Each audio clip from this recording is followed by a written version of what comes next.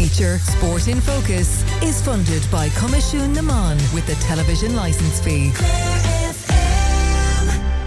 Now, as part of our latest Sport in Focus series here on Clare FM, delighted to be joined by a fairly prominent person in terms of women's sport, not only in Clare but indeed beyond as well, Irene Hehir from Ennis. Irene, thanks so much for taking the time to come in to have a chat with us. People will know you from coaching circles, certainly in terms of women's soccer anyway, and a few other bits and pieces as well.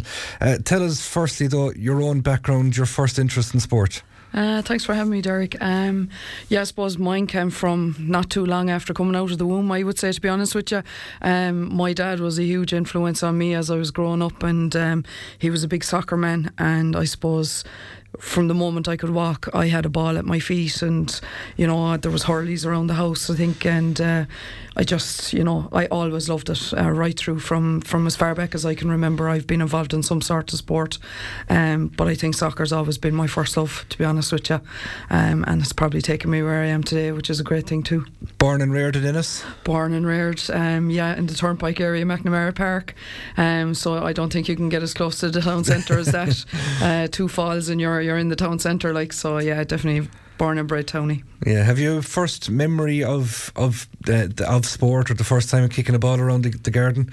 I have, to be honest with you, there was a lot of kids growing up at the road. McNamara Park was a great place for families. It was a very family orientated place, and there was a green outside the house, and that's where I spent my days. I suppose there was no way I was going to keep the pate and shoes clean anyway. I tell you, my mother would kill me over that, but I'd be straight out after school every day, play until I was told to come in, or if the belly was rumbling or something like that. But other than that, yeah, it was a great place. It was where I was introduced to it, and I suppose it's probably how I ended up doing well in some respects, because I was always playing against the lads in the road and stuff, so it was great competition to have at an early age. Yeah, and there's a couple of things in that, I guess. You hear a lot of people talking about the streets, for want of a better phrase, as being the best grounding they ever got in the game, which probably flies in the face of modern coaching philosophy, I guess, in a lot of ways, but it sounds like that was a brilliant foundation. Yeah, absolutely, without a doubt. I had to be tough to it, in no matter what size I was or whatever. You play up against the boys, and I think that's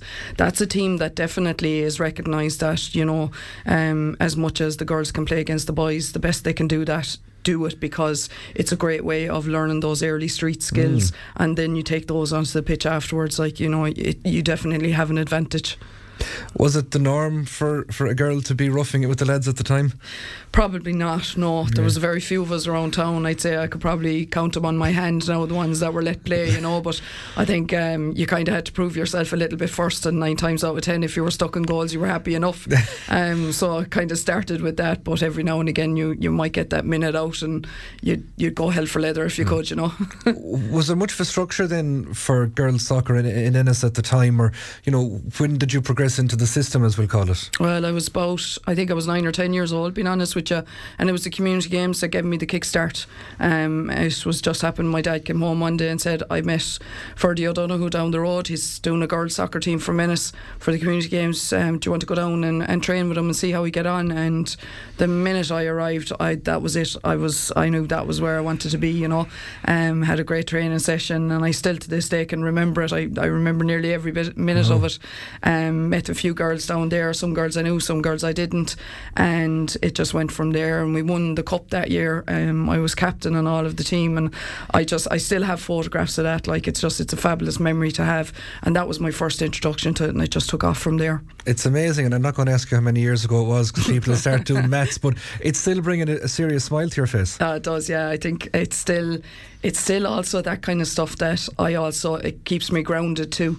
You talk of going off and coaching national teams and national academies and getting A licences and all that, but I still love going back to the little ones and just seeing them having fun and loving that, because it's where I started, That's something I'm intrigued by, because I'm involved a little bit myself in our own clubs, because I've young fellas at home that are starting out, and there's so much pressure on now to have, I keep saying it, 574 cones in a training session and all these fancy bits and pieces, but I've been told by other people that the best and the greatest crack you'll get and the best that they'll learn is that 10 or 15 minutes while you're setting up all your fancy stuff. That's right. And they're having the crack with their buddies. Yeah, I remember when I first started coaching, my God, the pitch looked like Shannon Airport with all the cones that was out and lights left, right and centre, cones everywhere. But being honest with you, like we did a session this morning with 28 under 12 girls above Lees Road, and I think there was 10 cones let down on the pitch from the start, and it was literally straight into it. It doesn't have to be fancy, it doesn't have to have a whole lot of mad stuff going on. You keep them with the simple things and let them enjoy themselves. That's how they learn best, you know. Yeah, I suppose skills development, and like again, that comes back to the parent on the sideline that, you know, let them make them. I suppose you have to make mistakes to learn, don't you? No, that's the only way to learn, to be honest with you. And we'll always say that you don't lose a match, you win or you learn. It's one or the other, you know, and things like that out on the pitch as well. And what I've come to learn over the years of coaching players, whether they're older or younger, is you need to find out first of all what did they actually know before you can actually teach them anything. And after that, it's what we call now guided discovery. So you want to get the information out of them because they'll retain it themselves then, instead of, you know, so you'll ask the certain questions, give little hints and things like that. But if they come up with the answers themselves, they're the ones then that retain that. We don't have to keep banging on about it all the time, because it's the last thing you want to be doing when you're coaching kids and stuff as well. So yeah, guided discovery is the way to go. Yeah, we'll have more of a coaching discussion in a while, but I want to get back to your own background then. So 9 or 10 years old, the community games, where does it go from there? Not too long after that, there was 1 or 2 seasons of kind of community games, and then it looked like that there was enough kind of interest in around the county. A few other teams were kind of starting to pop up and stuff. So when nearly sure it was for Fergie O'Donoghue was a big start of it, and then Lifford started up a team and a few other teams around the town and the county as well. So they started an under 17 Clare League for under 17 girls basically, and I think there was maybe 4 teams the first year, and then there was 6 the following year, and then all of a sudden there was a senior league by the time I had turned 15. So you know, that's where it really started to kick off. And I suppose the influences that came in after that then started to really expand, and we were looking outside Clare, Munster League, National League, you know, national kind of cup competitions and things like that as well. So it really took off. I think once I turned 13, 14, like it just took off like a rocket. And to be fair, Clare had ran what we called, it was the 750 celebrations at the time in Clare. So now I'm giving away my age a little bit, but they ran a soccer tournament down here, and Clare were in it. Team from Dublin came down, teams from a couple of different teams from around the county. Spent the whole weekend above in the rugby club playing matches, playing the tournament, and we eventually won it out, and it really did kind of open up the possibilities of going off around to different places and playing matches from there, not just in Clare. Like, yeah, that must be a very exciting prospect then, because it sounds like it happened within a very short window. So like that can be exciting, it can be daunting, I suppose, a mixture. Yeah, without a doubt. Yeah, and I think I was quite young, I suppose, and I was playing with kind of older girls and stuff too, but to be fair, I always seemed to have someone that took me under their wing, like, you know, and it was a great way of learning the game as well, and actually just, I suppose, having that support when you're trying to mature and things like that too. But I think, like, there was a lot of people that put an awful lot of work in at that time to give us those kind of opportunities, like, and you know, that was massive for us. It was great to have those people there. Like, when did the coaching bug bite? Interesting story. My manager at the time was Damien Walsh. He was with Lifford Ladies for years. Fantastic coach, hugely successful, and a massive influence for me in my career as well. He was brilliant for me, you know, getting trials for a national team and all that kind of stuff. But I suppose he was a one man and running a club with a load of teams, so he needed a bit of help with the coaching sessions. So he'd try and round a few of us up to come up after training or whatever and help with the little girls, like, you know. And I went up a couple of times and I was kind of going, oh my God, I prefer to be playing and all that kind of stuff. But I think the more I did it, and when I started to take some charge of a few little things myself, it was just a case of, okay, what did I like to do when I was in training, and then teaching the girls how to do that. And I think the bug kind of set off from there. So it wasn't a great start to the coaching career in the sense, was I really interested? No, but something clicked, and I hard to know what it is. I think it's just seeing the kids really enjoy themselves, and it just kicked off from there. So I was about 15, 16 when I started helping, and I think, to be honest with you, probably maybe 10 years before I started to really take it serious from there then. Did it help that the playing and coaching careers overlapped?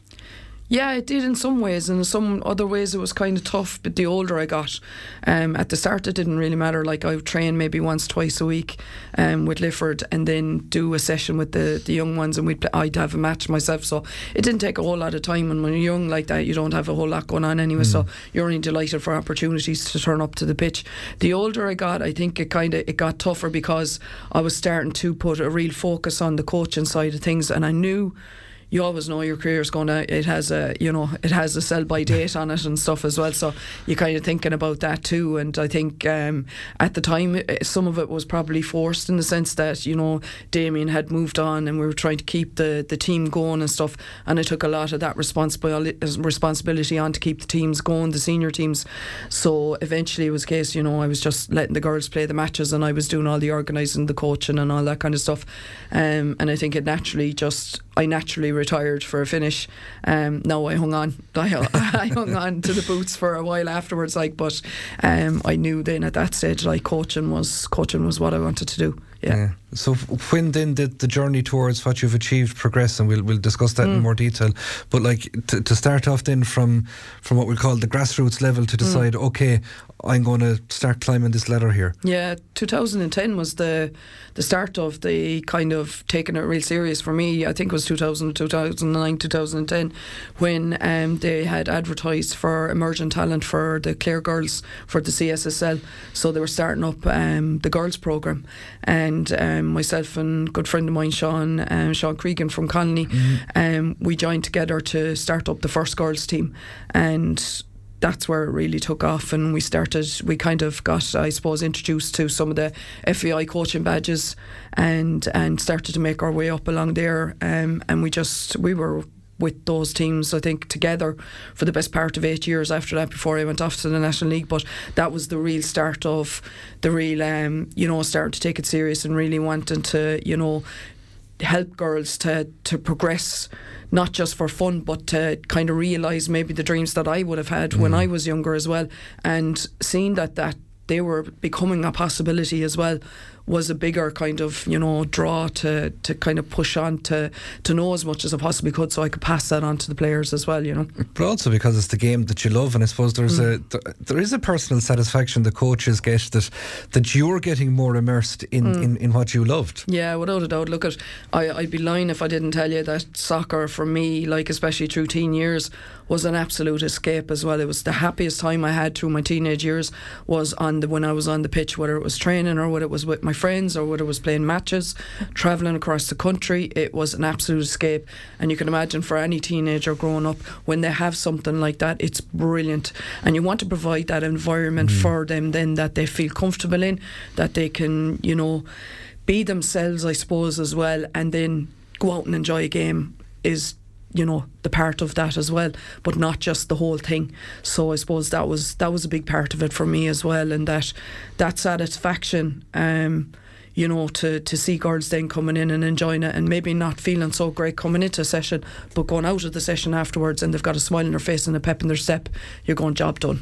Yeah. So no matter what was achieved during the session, you've helped the girl to maybe just, or a lad or whatever it is, to maybe just have a better day, or the rest of the day a better day for them. Yeah, it's something we can often forget, isn't it, that you have a group for an hour and a half. There's 22 and a half other hours in the day that you don't know what they're what they're at. Yeah, absolutely. And that again resonated so much with me as well. So the more I got into coaching and the more I realised that you could have that kind of effect on someone, that positive effect, and being a positive role model as well. And you'll admit, everyone has to admit that they make mistakes at times, but they just say if you can pick yourself up, dust yourself down and drive on, without too much worry about what the past was, off you go.